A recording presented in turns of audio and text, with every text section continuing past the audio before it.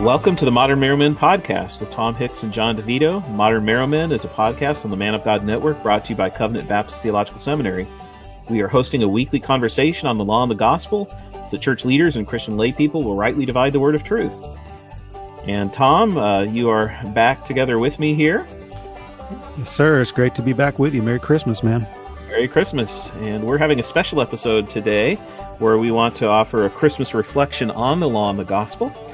And so this is a little bit of a different episode for us, but I hope and trust that it will be helpful to those of you who are listening here with us. And so we want to spend our time in a passage of Scripture. And if you have a Bible in front of you or close by, you might want to pick it up and open it to Galatians chapter 4.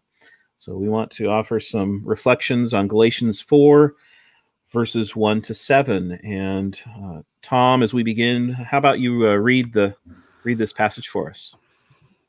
Yeah, Galatians 4, verse 1. Paul says, I mean that the heir, as long as he is a child, is no different from a slave, though he is the owner of everything. But he is under guardians and managers until the date set by his father. In the same way, we also, when we were children, were enslaved to the elementary principles of the world. But when the fullness of time had come, God sent forth his Son, born of a woman, born under the law, to redeem those who were under the law, so that we might receive adoption as sons. And because you are sons, God has sent the Spirit of his Son into our hearts, crying, Abba, Father. So you are no longer a slave, but a son, and if a son, then an heir through God. Mm. And John, do you just want to give us a brief overview of the letter of Galatians to set the context for us? Yeah, of course, this letter we know was written by Paul, but Paul was a Jew who born in Tarsus of Cilicia, then brought up in the capital city of Jerusalem there in Israel.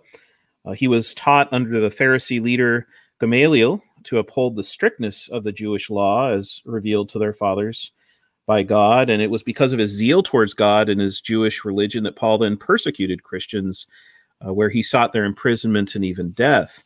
But of course, all this changed when he was traveling down the Damascus Road and he encountered the resurrected Christ. And so Paul went from believing that Jesus was a disgraced man to recognizing him as the divine Savior. And God then chose Paul to be saved from his sins and to preach the gospel of Jesus Christ to the Gentiles, which is why Christ set Paul apart as an apostle. And Paul became one, of course, that we know boldly proclaiming Christ to the nations and planting churches of those who believed in Christ. But here, as we consider this letter, Paul is writing to the churches there in Galatia because they've been threatened by false teachers. And of course, these false teachers often show up in the New Testament, but they're known here as the Judaizers, these Jewish Christians who came among them and said that in order to be accepted by God, you must not only believe in Jesus Christ, but also become a Jew by being circumcised and keeping all the law that God had revealed to his people through Moses. In other words, essentially they were saying since Jesus was the Jewish Messiah, they needed to become Jews in order to be saved by Christ. And so Paul then is defending the true gospel of grace here, which he preached against the false gospel that had swept through these churches in Galatia. And he's warning them that they are forsaking Christ and abandoning Christ's gospel by listening to and by following these Judaizers. And so it's here as we come to chapter 4 then that Paul writes of Christ's coming or Christ's birth or incarnation.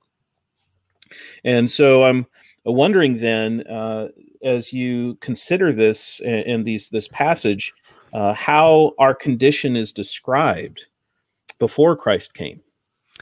Yeah, well, in Galatians 4:3, Paul says that before they knew Christ, they were enslaved to the elementary principles of the world.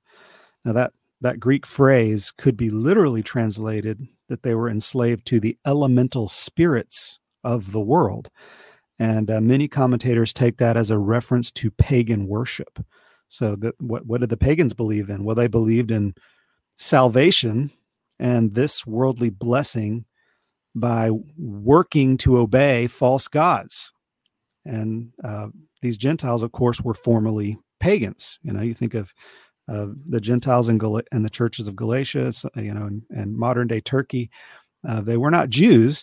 What they worshiped before they came to Christ was false gods of earth, air, fire, water, and they tried to appease these gods to avoid disasters and to gain earthly blessing and earthly life. And so they offered sacrifices and they obeyed their gods, and they tried to figure out what their gods wanted of them so that they could have the life that they wanted.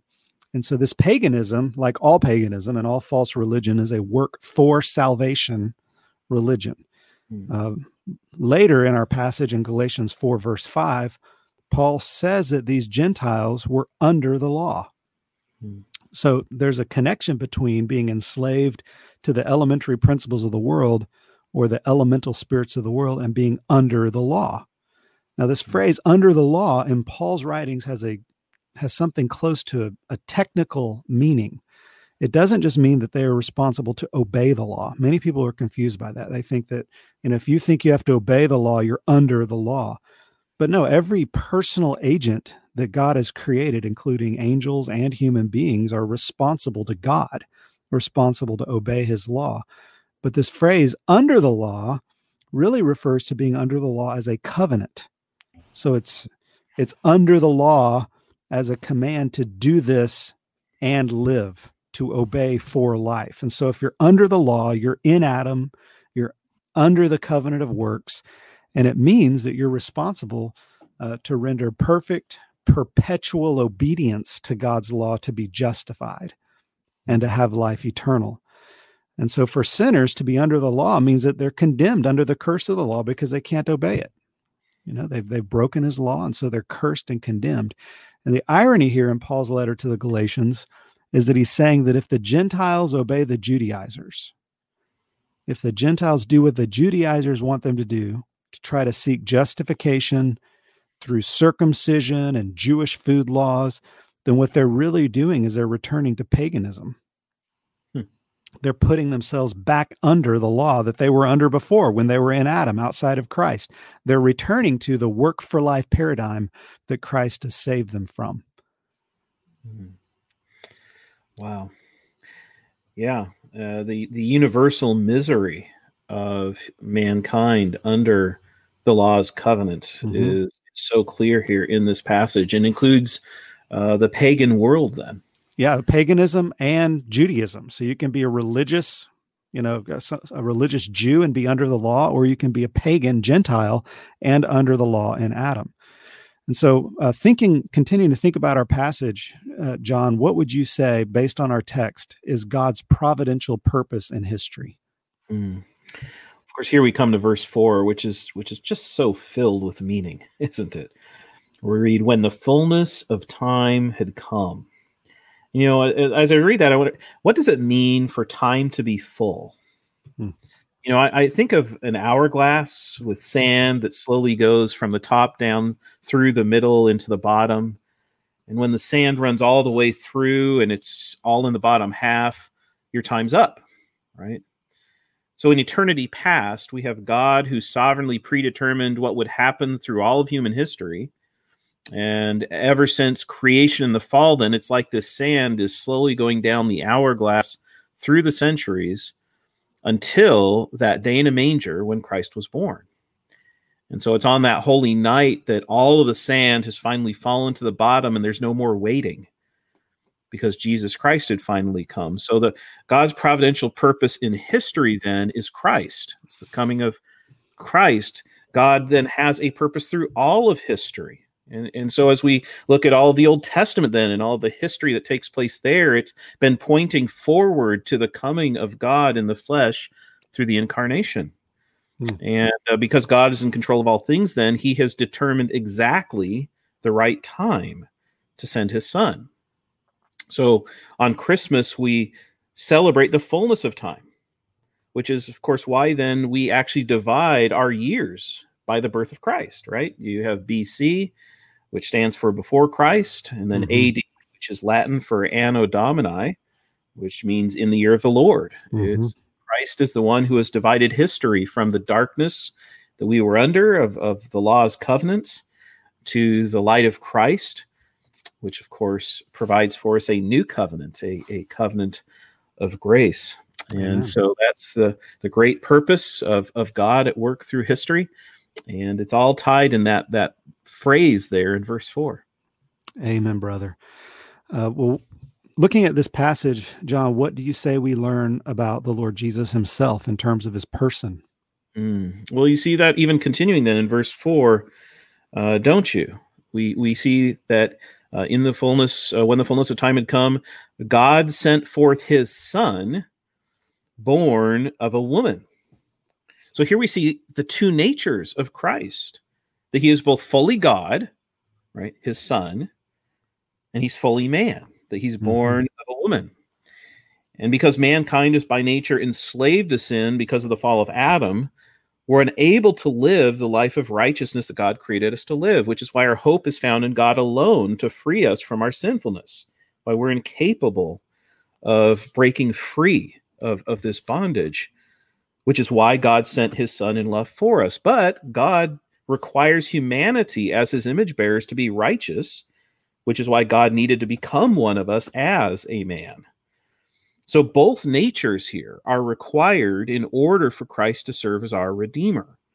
And that's why we confess in the Athanasian Creed, this great creedal statement, for the right faith is that we believe and confess that our Lord Jesus Christ, the Son of God, is God and man, God of the substance of the Father, begotten before the worlds, and man of substance of his mother, born in the world. Perfect God and perfect man, of a reasonable soul and human flesh subsisting, equal to the Father as touching his Godhead, and inferior to the Father as touching his manhood, who, although he is God and man, yet he is not two, but one Christ, one not by conversion of the Godhead into flesh, but by taking of that manhood into God, one altogether not by confusion of substance, but by unity of person. And so there's a lot there. But essentially we have Christ not where his two natures, the divine and human nature, aren't somehow mixed together, right, in some kind of new hybrid nature. Mm-hmm. And Christ's two natures are not two separate persons that somehow exist in one body. But Christ's divine and human natures are united together in one person.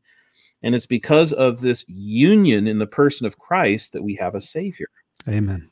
And so what a glorious truth is revealed to us here of Christ through his incarnation. And we have all of this coming out here in the incarnation or the coming of Christ in the fullness of time. But it goes on then to say at the end of verse 4 then that Christ was born, and that's what we're talking about, Christmas time, right? Christ was born under the law. So how would you speak of this? How would you think of this? And how are we then redeemed from bondage to the law? Yeah, well, some people think that when this says that Christ was born under the law, they think it means that he was born under the old covenant. But that's wrong, because if you look at Galatians 4 and 5 together, it says Jesus was born under the law to redeem those who are under the law. And who's he writing to? He's writing to Galatians, who are mostly Gentiles. Jesus did not have to fulfill the old covenant for these Gentiles because they were never under the old covenant. That's not their covenant. Jesus redeemed people from every tribe and tongue, not just those under the old covenant. And if you to try to follow how Paul's thinking, you can look back at Romans 3:19, where you will find that every lost person in the whole world is under the law, not just those in the old covenant. Paul says, now we know that whatever the law says, it speaks to those who are under the law, so that every mouth may be stopped and the whole world may be held accountable to God. So the whole world outside of Jesus is under the law. So when this says that Jesus was born under the law, what it means is that he was born under the law as a covenant, which is the covenant of the terms of the covenant of works. He was under the command, do this and live. So Jesus, when this says he was born under the law, it means that he was born having to obey the law perfectly to earn eternal life. and he had to obey the law's penalty to cancel the law's curse. So Jesus had to keep the essential terms of the covenant of works. Now, some people get confused about this, and they think that Jesus was actually born under the covenant of works. But if Jesus was born under the covenant of works, then he would have been born in Adam.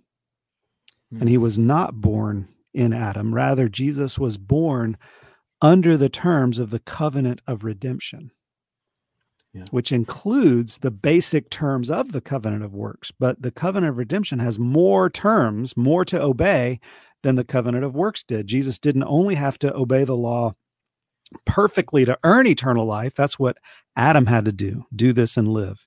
And he could have eaten of the tree of life, and then he would never have died.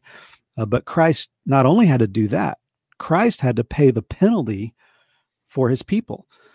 He had to pay the death penalty, the curse of the law. And those are the terms of the covenant of redemption, which was eternally established in God's decree. But then Jesus actually obeyed that covenant of redemption in his earthly life and death. And so to sum up, when this says that Christ was born under the law, it means he was born under the terms of the covenant of redemption, which to Christ was a law covenant. He had to obey the terms of his law covenant to earn redemption and life for his people. Amen. And so then when we're united to him, we have a new covenant, a covenant of grace, that we have been redeemed or set free. Amen. From the law. That's right. What's amazing then, as we continue to move through this passage in verse 5, is that redemption has a purpose. Yeah. Right.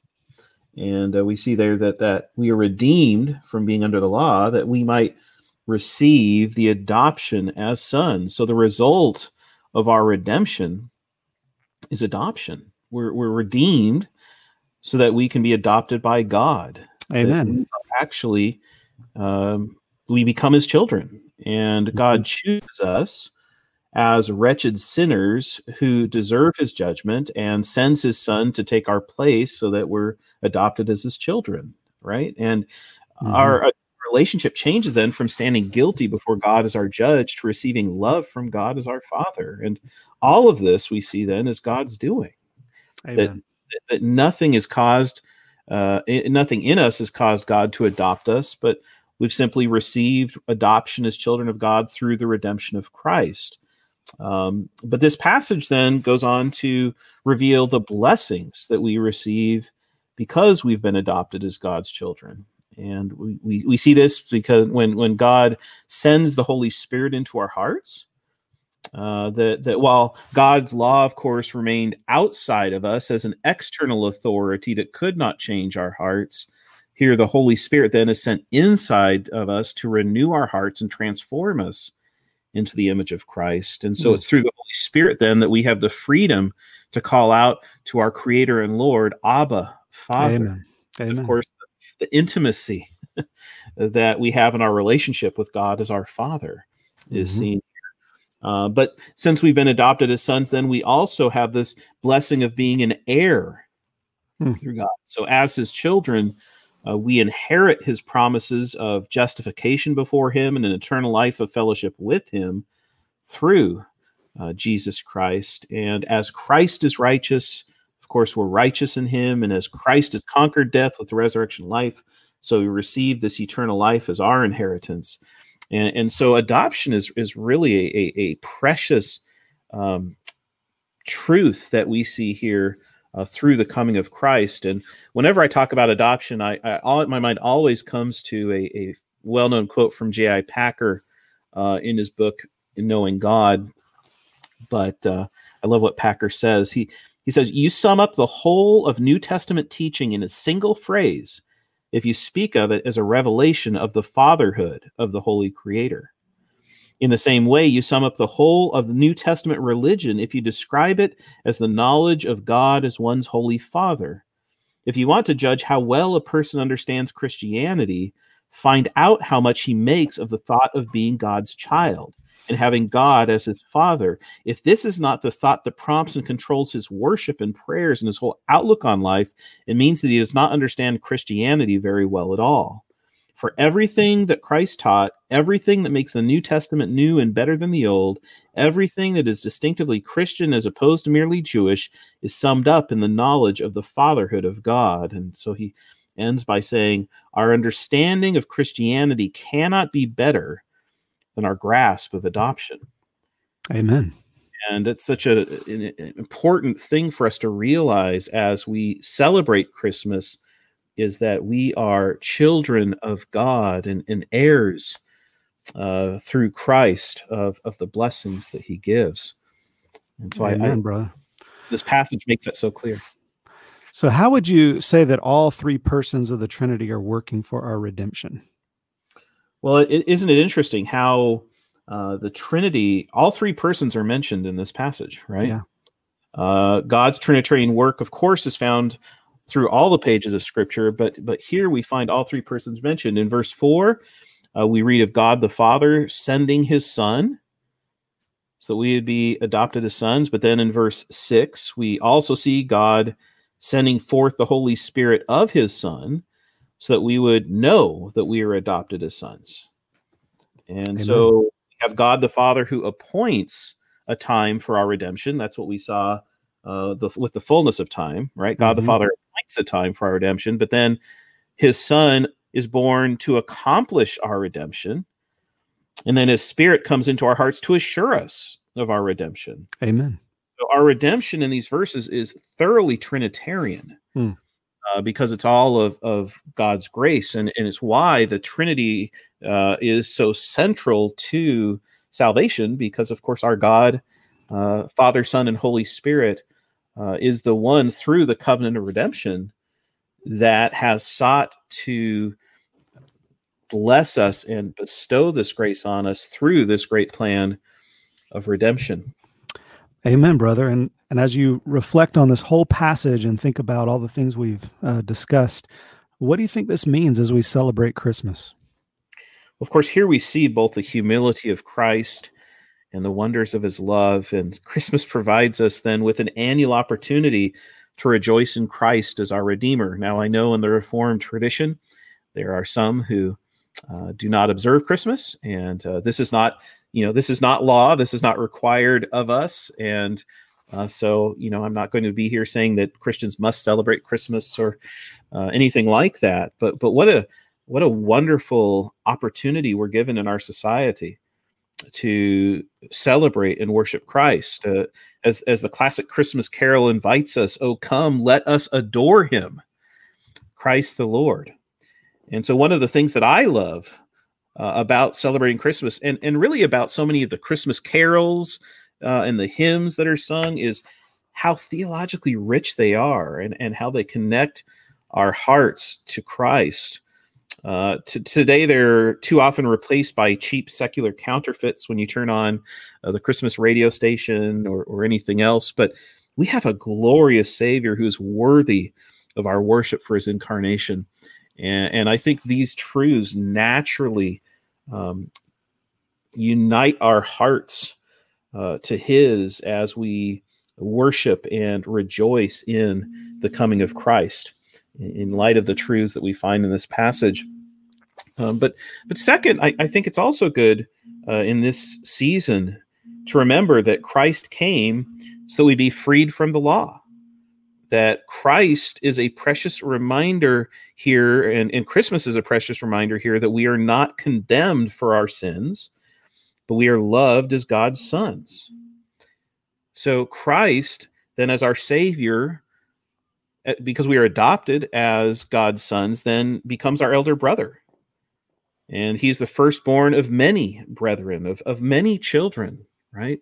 To where we Revelation, of course, speaks about a great multitude that no one can number because of the successful work of Christ on the cross. And so all of this comes because of God's love being manifest as through the incarnation and the birth of Jesus.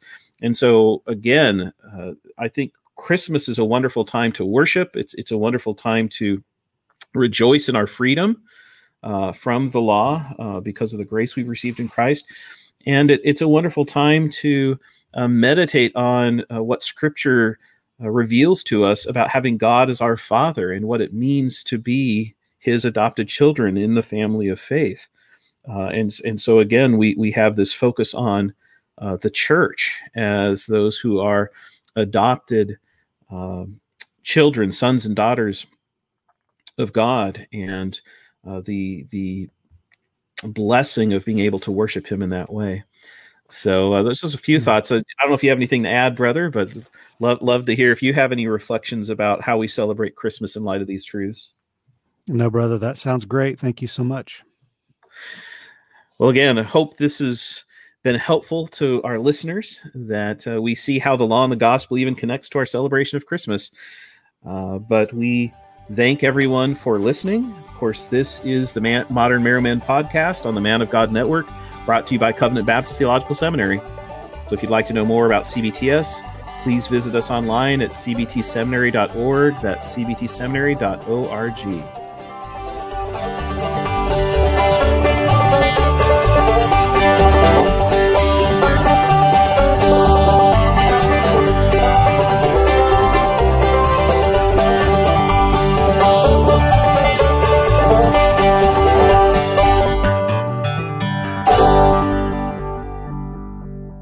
If you want to find a like a classic instrumental Christmas carol, yeah, some kind of Christmas. I mean, I obviously recognize carol instrumental. Something. I'm sorry. Sinatra Christmas song. Grandma Got Run Over by a Reindeer is Tom's favorite, but